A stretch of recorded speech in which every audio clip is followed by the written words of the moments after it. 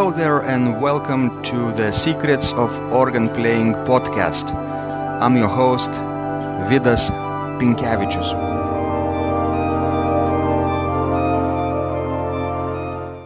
Today's guest is Dr. Marie Rubis-Bauer, who is Archdiocesan, the Director of Music, Cathedral Organist at St. Cecilia Cathedral in Omaha, Nebraska, which houses the landmark Martin Pazzi Opus 14 dual temperament pipe organ.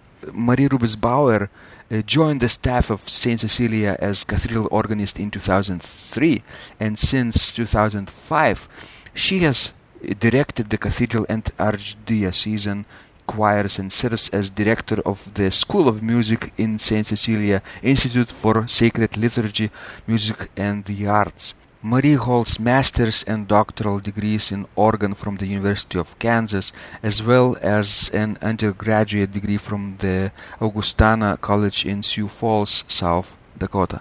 Her major teachers include James Higdon, Mary Helen Schmidt, Roger Davis, and Sherry Rhodes. Significant mentors in organ and harpsichord include Susan Marchant, James David Christie, and Edward Parmentier. Marie is founding artistic director of the Omaha Bach Festival and Omaha Baroque, an organization dedicated to the study of performance of early music. Marie has collaborated extensively with her husband, Dr. Michael Bauer, professor of organ and church music at the University of Kansas. With Michael, she has published several articles and is a contributing author to the book Leading the Church's Song. Recently, they performed the complete organ works of Dietrich Buxtehude. She has also written a chapter in the book Duruflé, The Last Impressionists. Her choral compositions are published by Hinshaw and Morning Star Music Publishers. Since 2010, she has served as organ instructor on the Creighton University faculty. In this conversation, Marie shares her ideas about the work of the church musician as it relates specifically in her work of St. Cecilia Cathedral Organist and the leader of musical life in that great congregation. You will hear so many great insights in this conversation, and I hope you will find it inspiring. Let's go to the show. So, Marie, I'm so delighted that we are finally having this conversation. I've been waiting to have it for some months now, and thank you so much for being so generous with your time, and welcome to the show. Thank you so much. I'm really excited to be able to talk with you as well. Fantastic. Today we'll be talking, of course, about your organ playing journey, and of course you're known to the organ world as the organist and music director at fantastic St. Cecilia Cathedral in Omaha, Nebraska, which houses I don't know. We can say a unique organ by Martin Pazzi. We'll talk about that later. But how would you briefly describe this instrument in a few sentences? Well, the organ at St. Cecilia's went in 2003, and it's built by the artisan organ builder from Roy, Washington, near Seattle, Martin Pazzi. Martin Pazzi did his initial work. He's from Austria and did his initial work with Rieger and then Carl Wilhelm in Canada. This organ is just a prize. It is a dual temperament organ, crafted in the Germanic style, but the two temperaments are an 18th century inspired well temperament, and then embedded within the well temperament are intervals that make it a quarter comma mean tone. So it has so many beautiful pure thirds that can be used when the mean tone temperament is engaged. It has 55 stops in the well-tempered side, but the core mean tone has actually 29 stops. And so it's very, very beautiful and very large for a mean tone instrument. It is in an environment in the cathedral, a Roman room, exquisite architecture, perfectly proportioned, that has about 7 seconds of reverberation. So the beautiful organ and the acoustic and visual beauty of St. Cecilia's just makes a stunning setting. Fantastic. I remember, Marie, first meeting you in Omaha for the inauguration ceremony of that instrument, right? Some 12 years ago now. Do you remember that splendid evening? Oh, it was a pinnacle moment in my life to be able to play the inaugural recital at the cathedral. The program that I designed along with Kevin Vogt, who was the executive director of the Schola Cantorum at St. Cecilia's, we designed a program that was called the Embodiment of Harmony, and it used literature from all eras, but really was focused on the concept of harmony as the organ, as an expression of a physical realization of harmony. It was just a really amazing concept of a program, including kind of reference to Saint Cecilia herself, patron, of course, of music, and often seen with organs in the images, and also the poem, the Ode to Saint Cecilia's Day by John Dryden. So it was really an exciting program and a wonderful way to introduce this organ to the world. Yes, and at some point, of course, Olivier Latry played, right? Then in that cathedral. That's right. His splendid improvisations on the windows, I think, of the cathedral, right? On the themes of the windows. Yeah, the windows, the clerestory windows, the highest windows that wrap around the cathedral are all dedicated to great hymns of the church, and they are in somewhat of a liturgical order as well. So when Olivier Latry came and played the first time, he played kind of a promenade, which used a little theme to tie the improvisation together. But the windows are Magnificat, Anima Mea, Gloria in excelsis Deo, Stabat Mater, Victimae Pascali Laudes, Veni Sancte Spiritus, Pange Lingua, Dies Irae, and then concluding with the Te Deum. So all of those amazing hymns that are the core of our faith and of our repertoire were the subjects of this amazing improvisation. And I think it's very memorable and such a beautiful thing that ties the organ and the church together.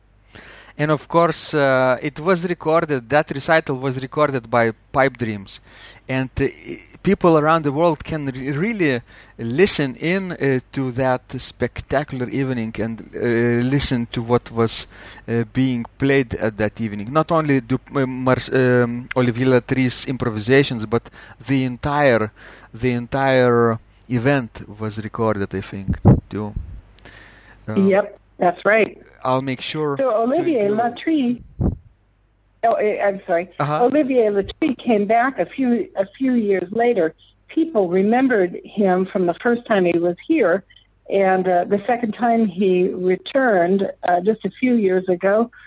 The cathedral was filled for this organ recital, 200 people beyond capacity. So many people were standing in the aisles and sitting on the steps in order to hear him again. So Olivier has a beautiful tie to this instrument, once in my life, I've been to a concert here in Vilnius when the church was fully packed.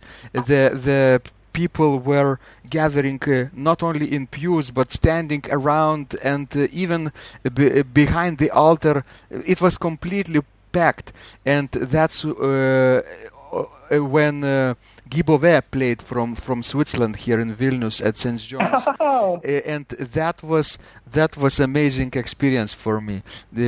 I can imagine that evening when Olivier Latry came for you was also very special evening. Very special indeed. Mm-hmm. So, Marie, of course, the organ, this spectacular instrument that you are playing in Omaha, is not your first instrument, right? What was the first instrument that you touched?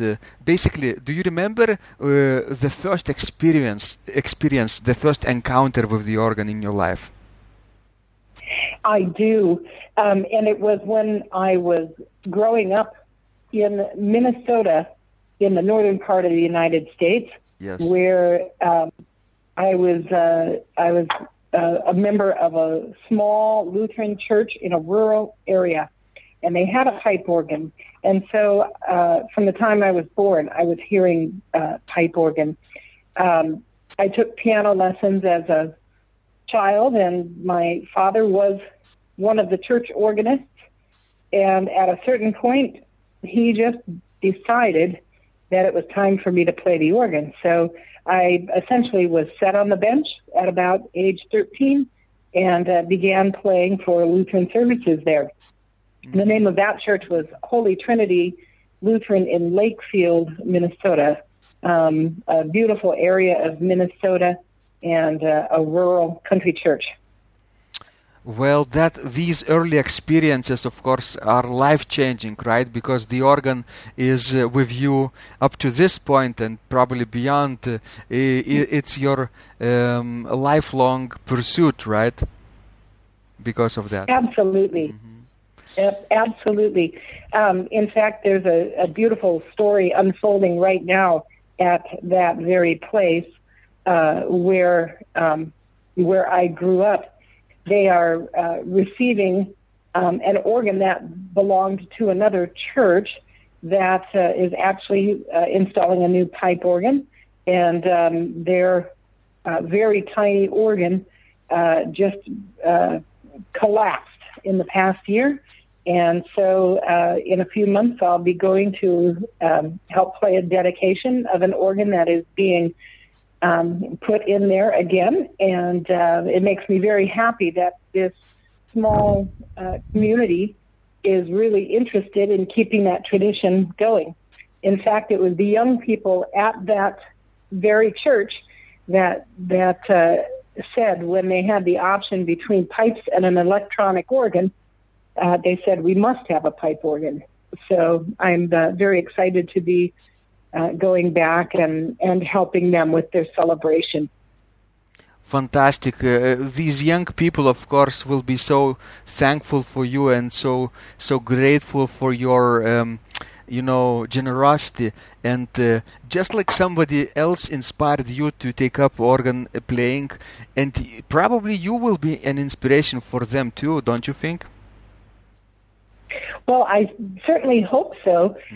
I am always amazed at how open and curious youth are to this. And right now I'm teaching several students, and 3 of them happen to be in high school and even in junior high, and 1 in grade school. And I'm just so impressed at how sensitive and how open they are to exploring just the beautiful sounds of pipes. And particularly, they're really interested in what can happen on a tracker organ. And so it's very exciting. And of course, you have so much experience in playing trackers organs, right?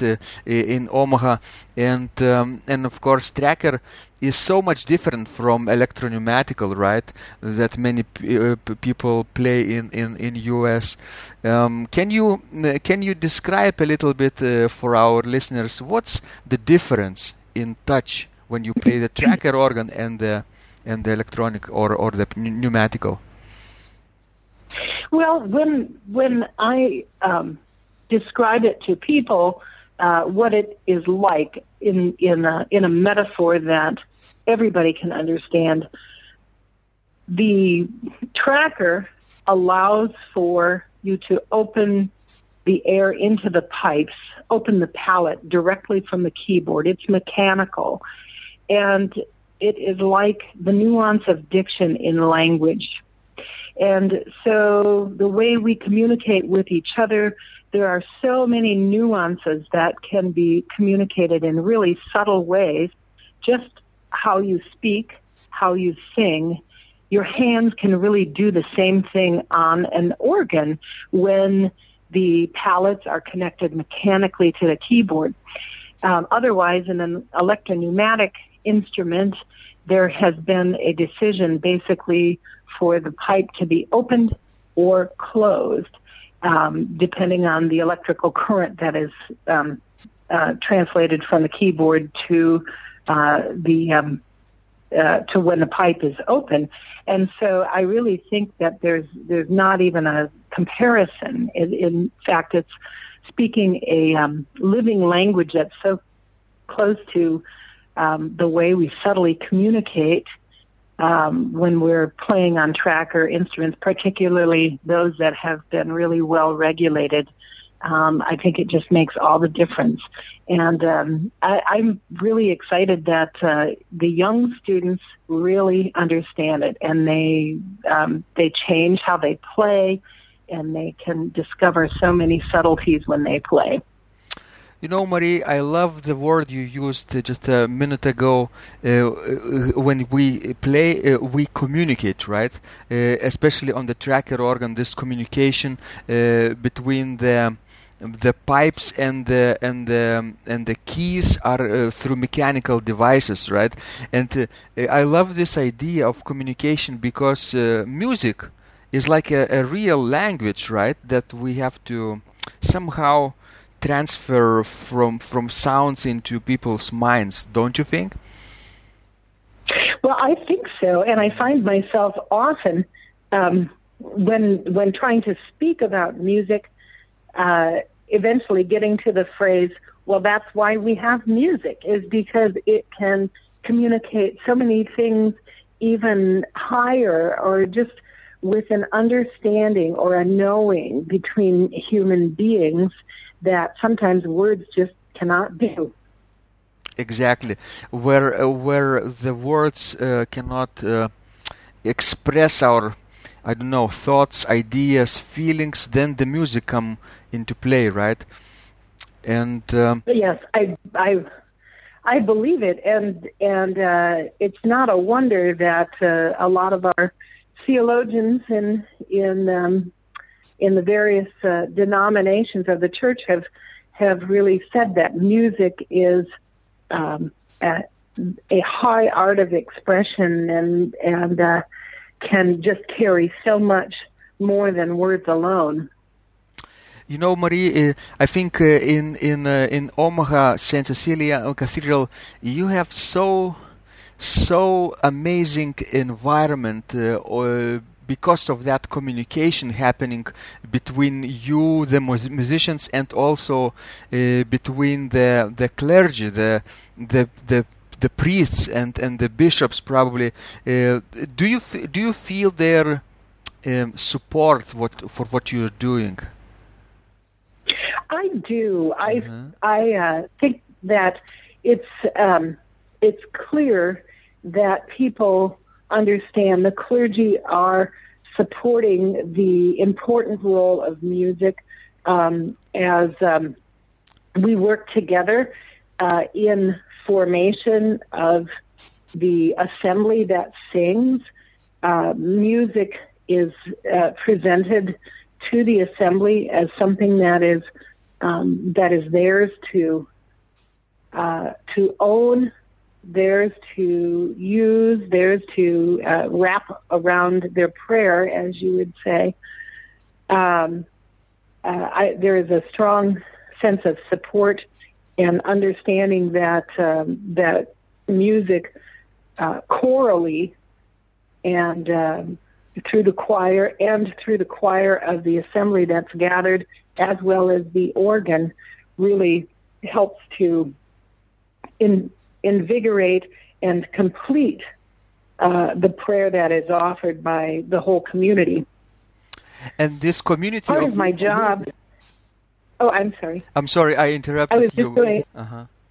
Yeah, I was going to say that my role in the Archdiocese of Omaha is to provide different kinds of formation, and it's not just to musicians, but also I spend time with priests and with deacons in their various roles in musical liturgy.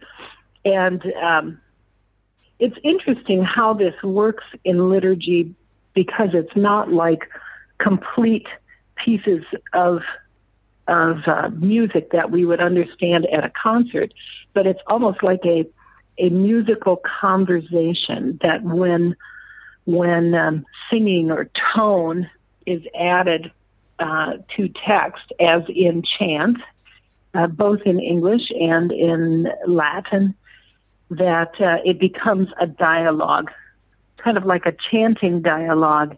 And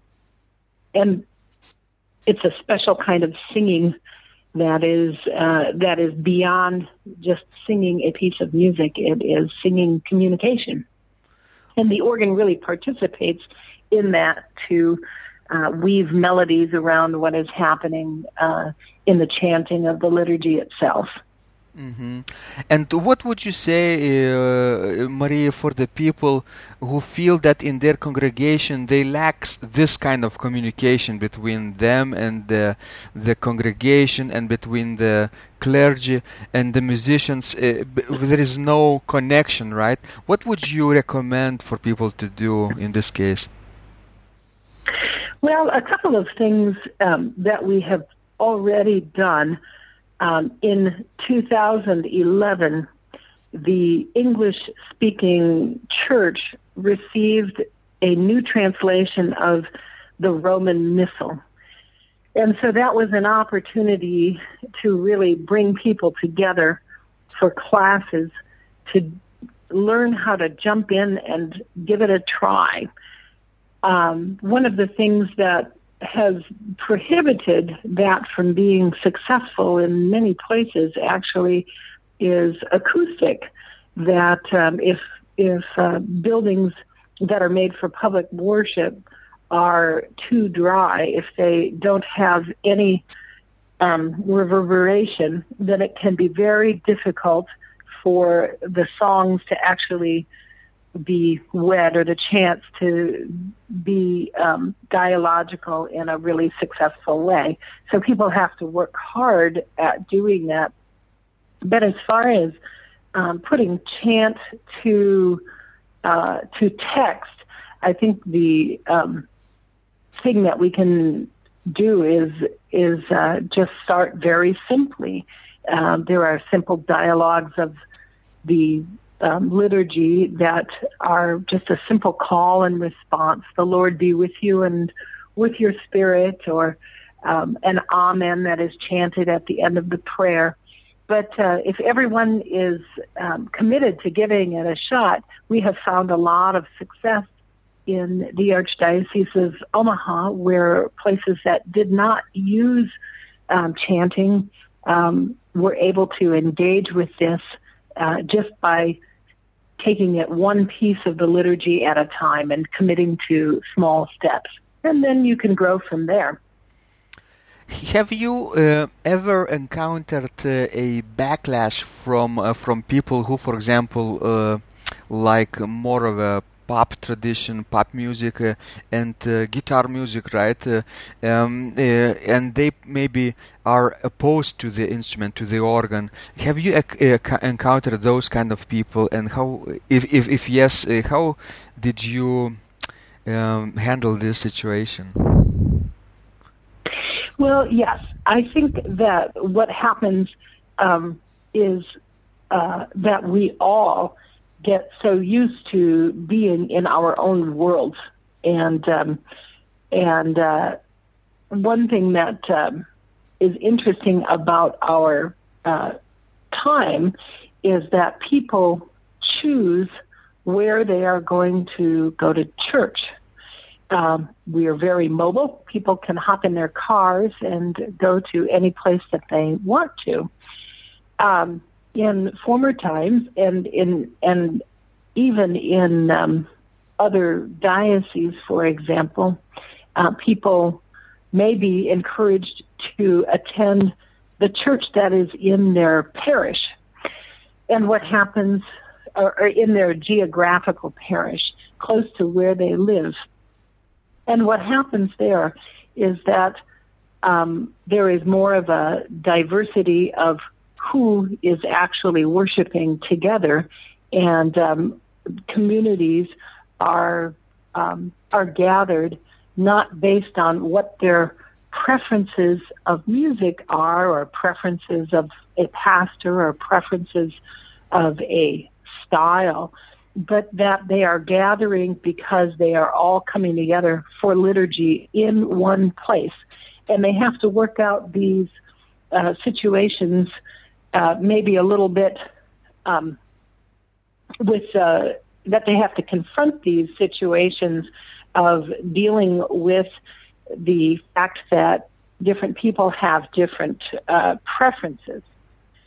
Another way to approach this, and I have used this in our teaching, is that the church gives us a liturgy. The church gives us a heritage of a treasury of sacred music, and part of our role is to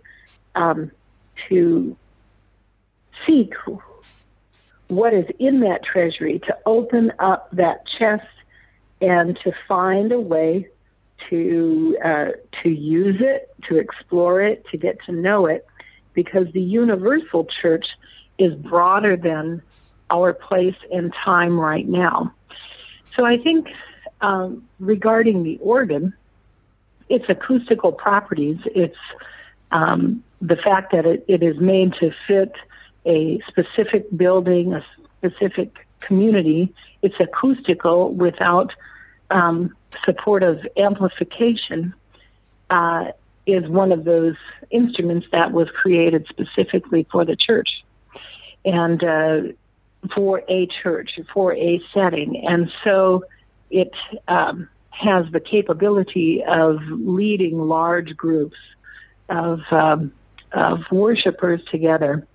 But I think what happens is that to bring people close to the organ, to demonstrate its variety, to give examples of all of the different points in time that it is served, it helps people to understand it better. As far as thinking about how to catechize or how to form people in liturgy and music, I think one has to just go to the liturgy itself and start not with the organ, but start with singing and start with the texts, and find a way to begin at the heart with the texts of the liturgy itself. And so that's what we do when we try to form large groups of people in a certain way, is exposure and also listening, so that there can be greater understanding between people, and why why decisions are made, how decisions are made in liturgical music specifically. Mm-hmm. Fantastic. I think this communication through text, right, is important, through sacred text, universal text, right? And organ just supports that and empowers people to take in this message. So, Marie, when you're leading this musical life in your congregation, do you have a freedom to choose what you want, or do you have some boundaries set for you? Well, that's kind of an interesting question, because the freedom to choose comes with boundaries of understanding, I would say. So, at my age now, several decades into my career, I'm making very different decisions than I did maybe 20 or even 30 years earlier. One of the beautiful features of the formation that I receive from the sacred documents of the church is an instruction for me to create a balance. And that balance would be liturgical, musical, and pastoral sensitivity to everything that I do. And so those boundaries are not boundaries just for that are imposed on me, but these are boundaries that are an agreement really within the whole church. Not a single person can change the liturgy. We all receive the liturgy. And so my judgment is regarding how closely things adhere to the liturgical norms, also then tempered by the best possible music that can support that, and then also being pastorally sensitive to the community that is at hand.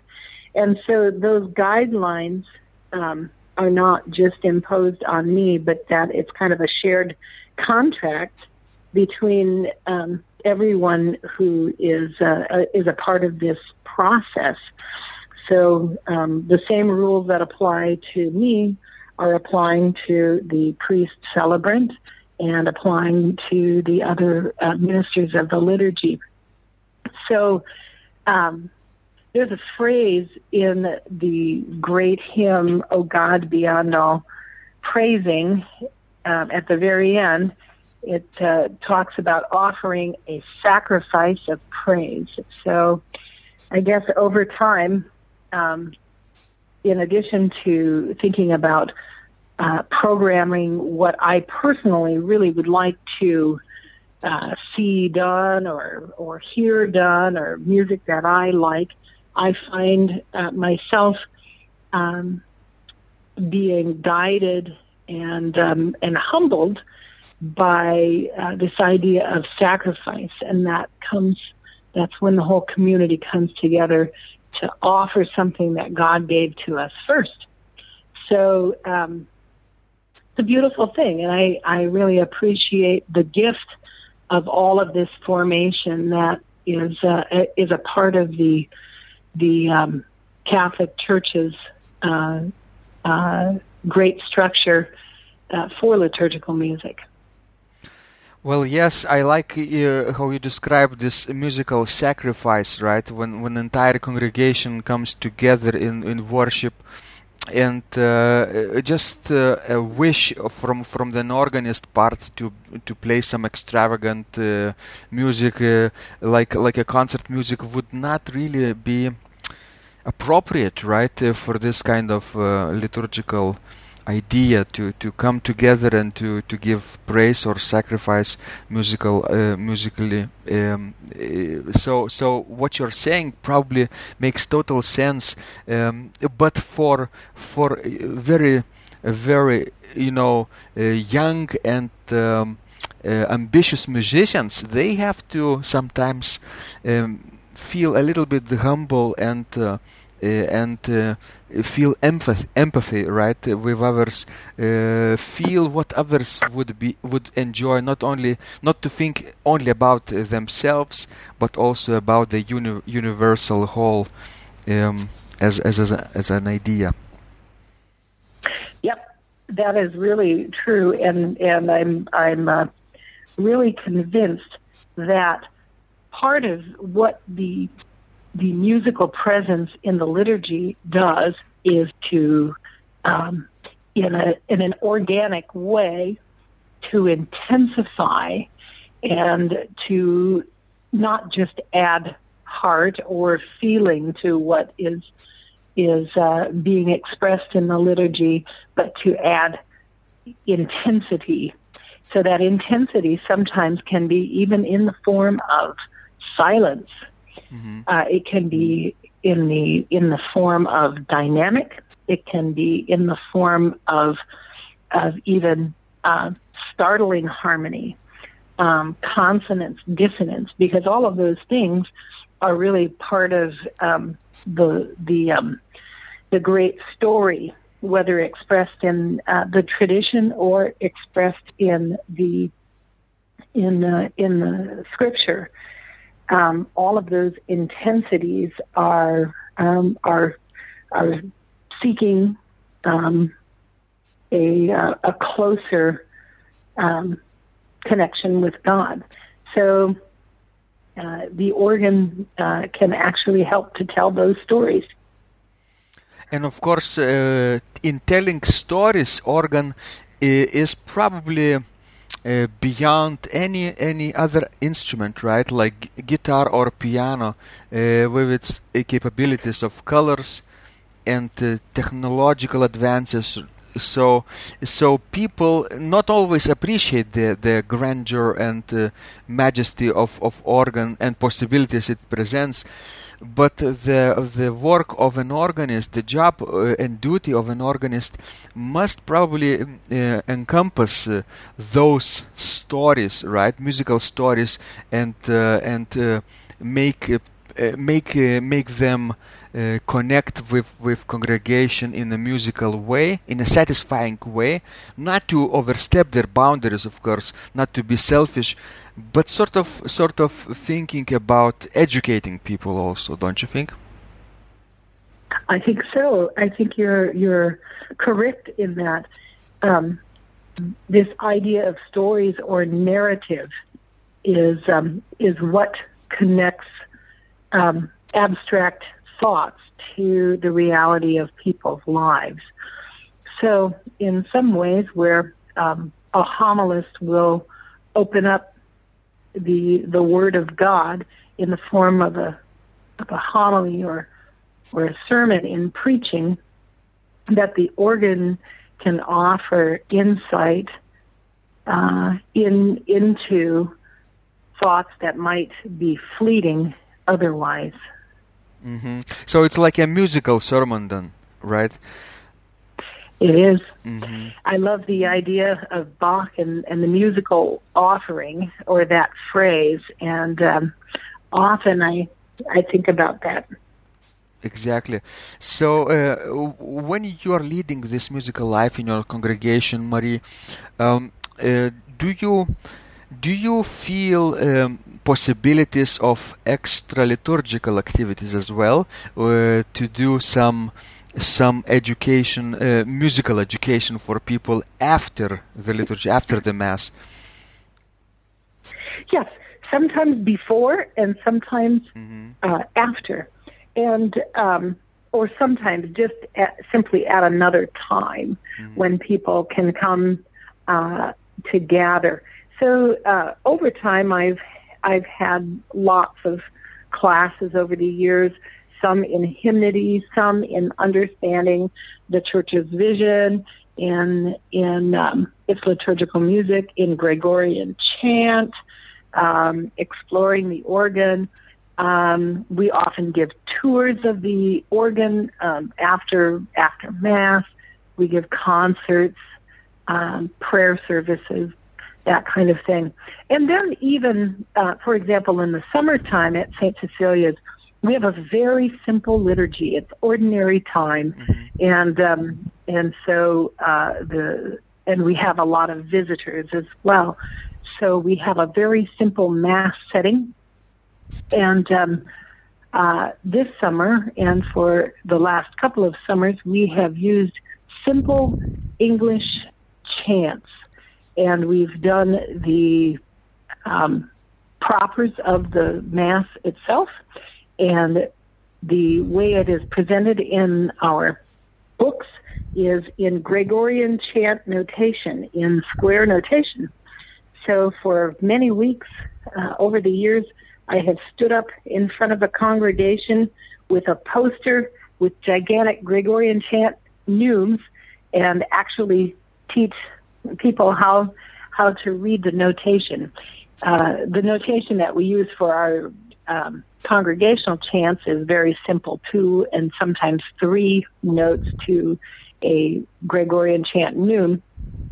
But it's actually a chance to get them aware of the notation and to read the notation in front of them, and for me to have a chance to have some connection to them and be able to talk about topics for just a few moments, maybe even just a minute before Mass. I love the idea of educating your congregation before the Mass, because not only you get all of the people come together and get better and better over time, but people, you know what they feel? They feel that you care. You're not only doing your job as an organist, it's not probably required what you're doing or you're describing, but you care enough to go in front of them and appear vulnerable, right? And appear sort of a caring person, and they will respond so much better after that, don't you think?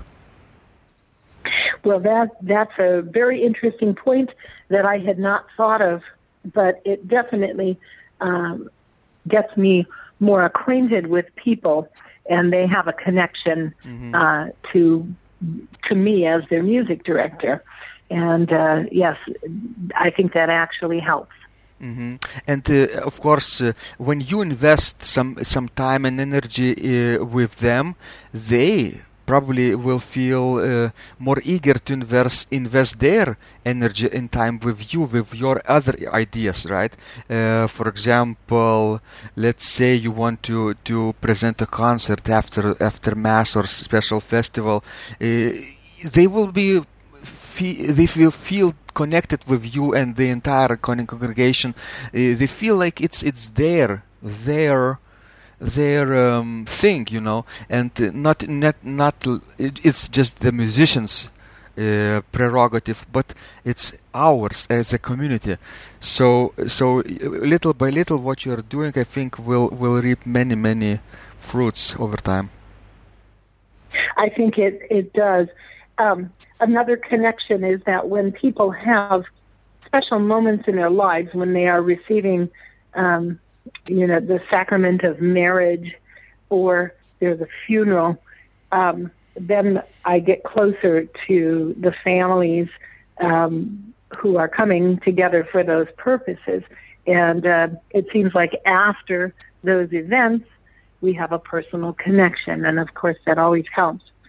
One of the things that is happening this year for the St. Cecilia Cathedral Choir is that we have received an invitation to join with the Sistine Chapel Choir at the Vatican, and with a total choir of 300 to sing for the closing Mass of the Year of Jubilee of Mercy. So we will be going to Rome and celebrating that Mass with Pope Francis.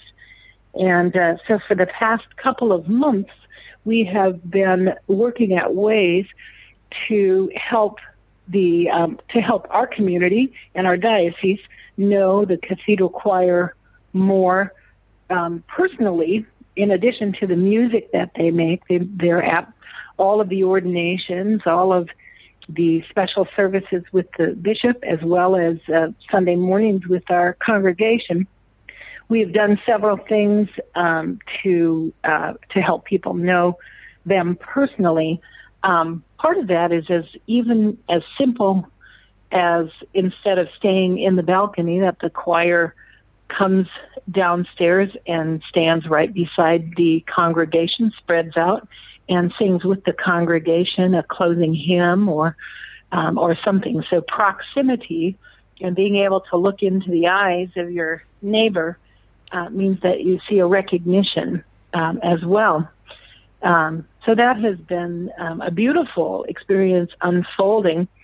We're very excited about bringing the intercessions, the prayers of people here in Omaha to Rome to lay at the tomb of Saint Cecilia, where we will be singing an homage to Saint Cecilia and singing Vespers with the Benedictine nuns that are cloistered there. It's a really beautiful connection to have the opportunity to sing right there and to be with our own musical patron and patron of the diocese. So we're thrilled about that, and that brings a real special opportunity for the St. Cecilia community here to be engaged. So again, we feel very connected, and I think that has played a big role in our congregation feeling connected to our music ministry. Mm-hmm. And of course, that will be a spectacular opportunity for the congregation to enjoy the journey together, right? It's not a mass in the cathedral. It's entire trip, right? It's like a long trip that people will remember for a long time. Oh, it is very special. We have 50 people going, 30 are singers, 20 are additional people going. And one thing that has happened is that the diocese, another part of our diocese, has also planned a second pilgrimage to accompany our pilgrimage. So there are two pilgrimages from Omaha happening at the same time.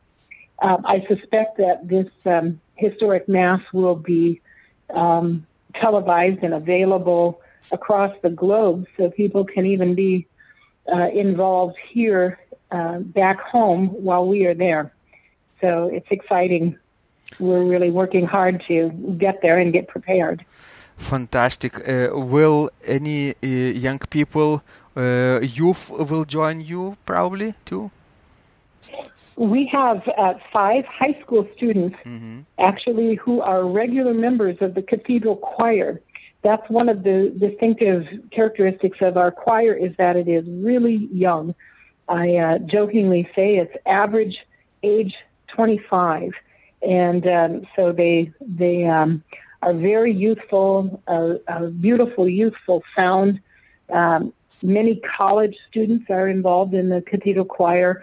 And a special group that has been a key component of our choir are our section leaders, which we call the Schola Ceciliana. And many of them are actually music teachers from Omaha. And so we have a lot of skill and a lot of youth in our choir. Well, that's fantastic. I think it shows that there is a bright future for St. Cecilia Cathedral and its congregation, I think, and its organ too, and its music program. That's right. So in the summer of 2017, we're very excited to host a conference that will be yet unveiled, and maybe this will be something that you can announce officially a little bit later, but we are presently planning a festival for women organists in June, and it is under the auspices of an organization called Muse Forum, Forum. Mm-hmm. And we are going to be gathering people from all over, but particularly to explore women organists. Fantastic. I think this is a terrific setting, terrific place for this kind of conference, because you know firsthand what it is to lead a musical life in this congregation and being a woman, right? Well, that's right. With a female patron, there is a special energy there with Saint Cecilia, and our own history has a strong component of women in leadership. For 50 years, the organist and music director at Saint Cecilia's was a woman named Winifred Flanagan. And she was very competent as an organist and choral master, and continued her studies by train to Philadelphia to study at the Curtis School of Music there. And right now there is a strong group of women and young girls who are actually studying the organ. Not only women, but it is characteristically a large number of women that are studying right now. So we're very excited and think this is a natural place. Our campus is beautiful with not only the cathedral, which houses the Pazzi, but two smaller organs by Gene Bedient, a Lincoln, Nebraska builder. And then we have two organs in the St. Cecilia Institute, as well as a museum and an art gallery, and lots of classroom space and studio space. So we think this will be a beautiful place to host a conference. Well, it will certainly be an amazing opportunity for women of our profession to come together and to share ideas about probably the future, right? And I've just read an article that in Britain, in the UK, there is a shortage of women organists, and majority of organists are men.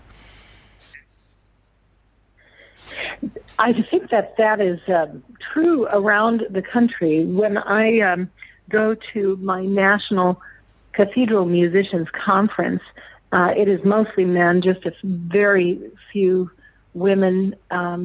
So we just need to help by teaching and giving exposure to this fine art, and also encourage people to consider majoring in this beautiful tradition, because it can bring a lifetime of joy and beautiful service and an important part of the church. But you know what fascinates me, for example, that women are very, very curious, innately, basically. Whenever I travel with organ demonstrations across this country in Lithuania, and I meet young girls, teenagers, probably most of the time at the end of the demonstrations, the girls would ask me, is there any place in Lithuania where they teach organ playing? They have this idea already in their minds. So I think those extra liturgical activities that you do, of course, educational activities, will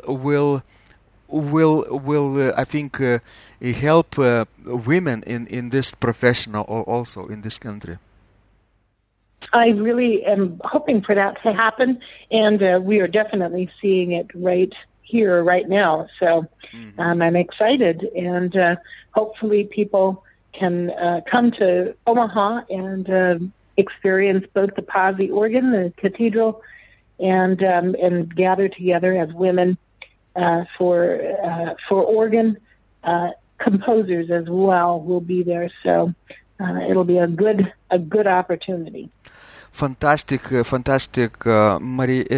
And before we close our conversation, do you do you remember an idea or something that you wish you knew when you first started playing the organ that you know now and would have helped you in the past? Can you share that? Well, I think that we touched on one thing a little bit earlier, is that just understanding the role of the organ in liturgy and the potential of the organ in liturgy in its dialogue. When I began to play the organ, I was already 13 or so, but I'd been playing the piano for several years, and I remember my earliest times at the piano were all improvisation. And so as soon as I started taking piano lessons, I continued to improvise a little bit, but the longer I studied piano and organ, the more I became bound to the notes. And so in the past, probably 20 or 25 years, I have increasingly been committed to improvising and do a lot of improvising now.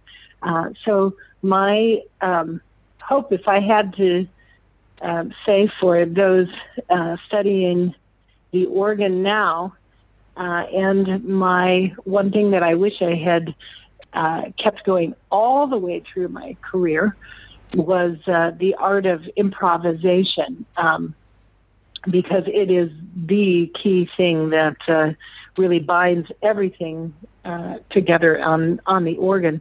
And it just is, it gives you a lot of freedom, a lot of flexibility, and just really helps your musicianship in so many ways.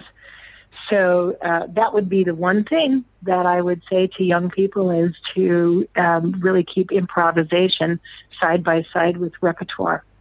Fantastic, Marie. I also agree with you wholeheartedly, because when people are bound to the music, to the notes, right, they sort of feel restricted and feel a little bit afraid, right, to wander around without the sheet music, without the the music that composer wrote, and something happens, the music falls down, right, and you forget something, right. You have to know how to handle the situation, of course, and this freedom comes with experience, though. But it's not that scary, actually. The bad things are not as bad when that happens. Mm-hmm. So my encouragement for people like who are afraid to do this, right, and trying to play from notes, is always just to imagine that they are having a conversation with the community, musical conversation, though, and telling musical stories. And that will be sometimes a revelation for people, because then, yes, they can imitate the things, imitate biblical stories and even fairy tales and legends of various sorts of folks around the world. And that is a beautiful connection that people also understand also. So, very good idea. Very good. Thank you so much, Marie, for being so generous with your time and your insights. And before we close our conversation now for real, can you give us a link where our listeners can connect with you and find more about you and your work online? The best place to go would be to the St. Cecilia Cathedral Ministry, music ministry site. So that is www.stceciliacathedralmusic.org. And so ST Saint is not spelled out. www.stceciliacathedralmusic.org. I'll make sure I will include this link into the description of this conversation, so people can find easily your cathedral and your wonderful music program. Thank you so much, Marie, and have a wonderful, creative, and brave year ahead of you, and stay healthy. Thank you so much. Thank you. This was a pleasure. If you liked this conversation, I encourage you to visit my blog, Secrets of Organ Playing, at organduo.lt, where you will find lots of insights, practical advice, and training for every area of organ playing. You can subscribe to this blog for free to get your daily dose of inspiration and to be the first to know when any of my future podcasts roll out. I hope to help you reach your dreams in organ playing. I'm Vidas Pinkevičius. Thanks for listening, and I'll catch you online really soon.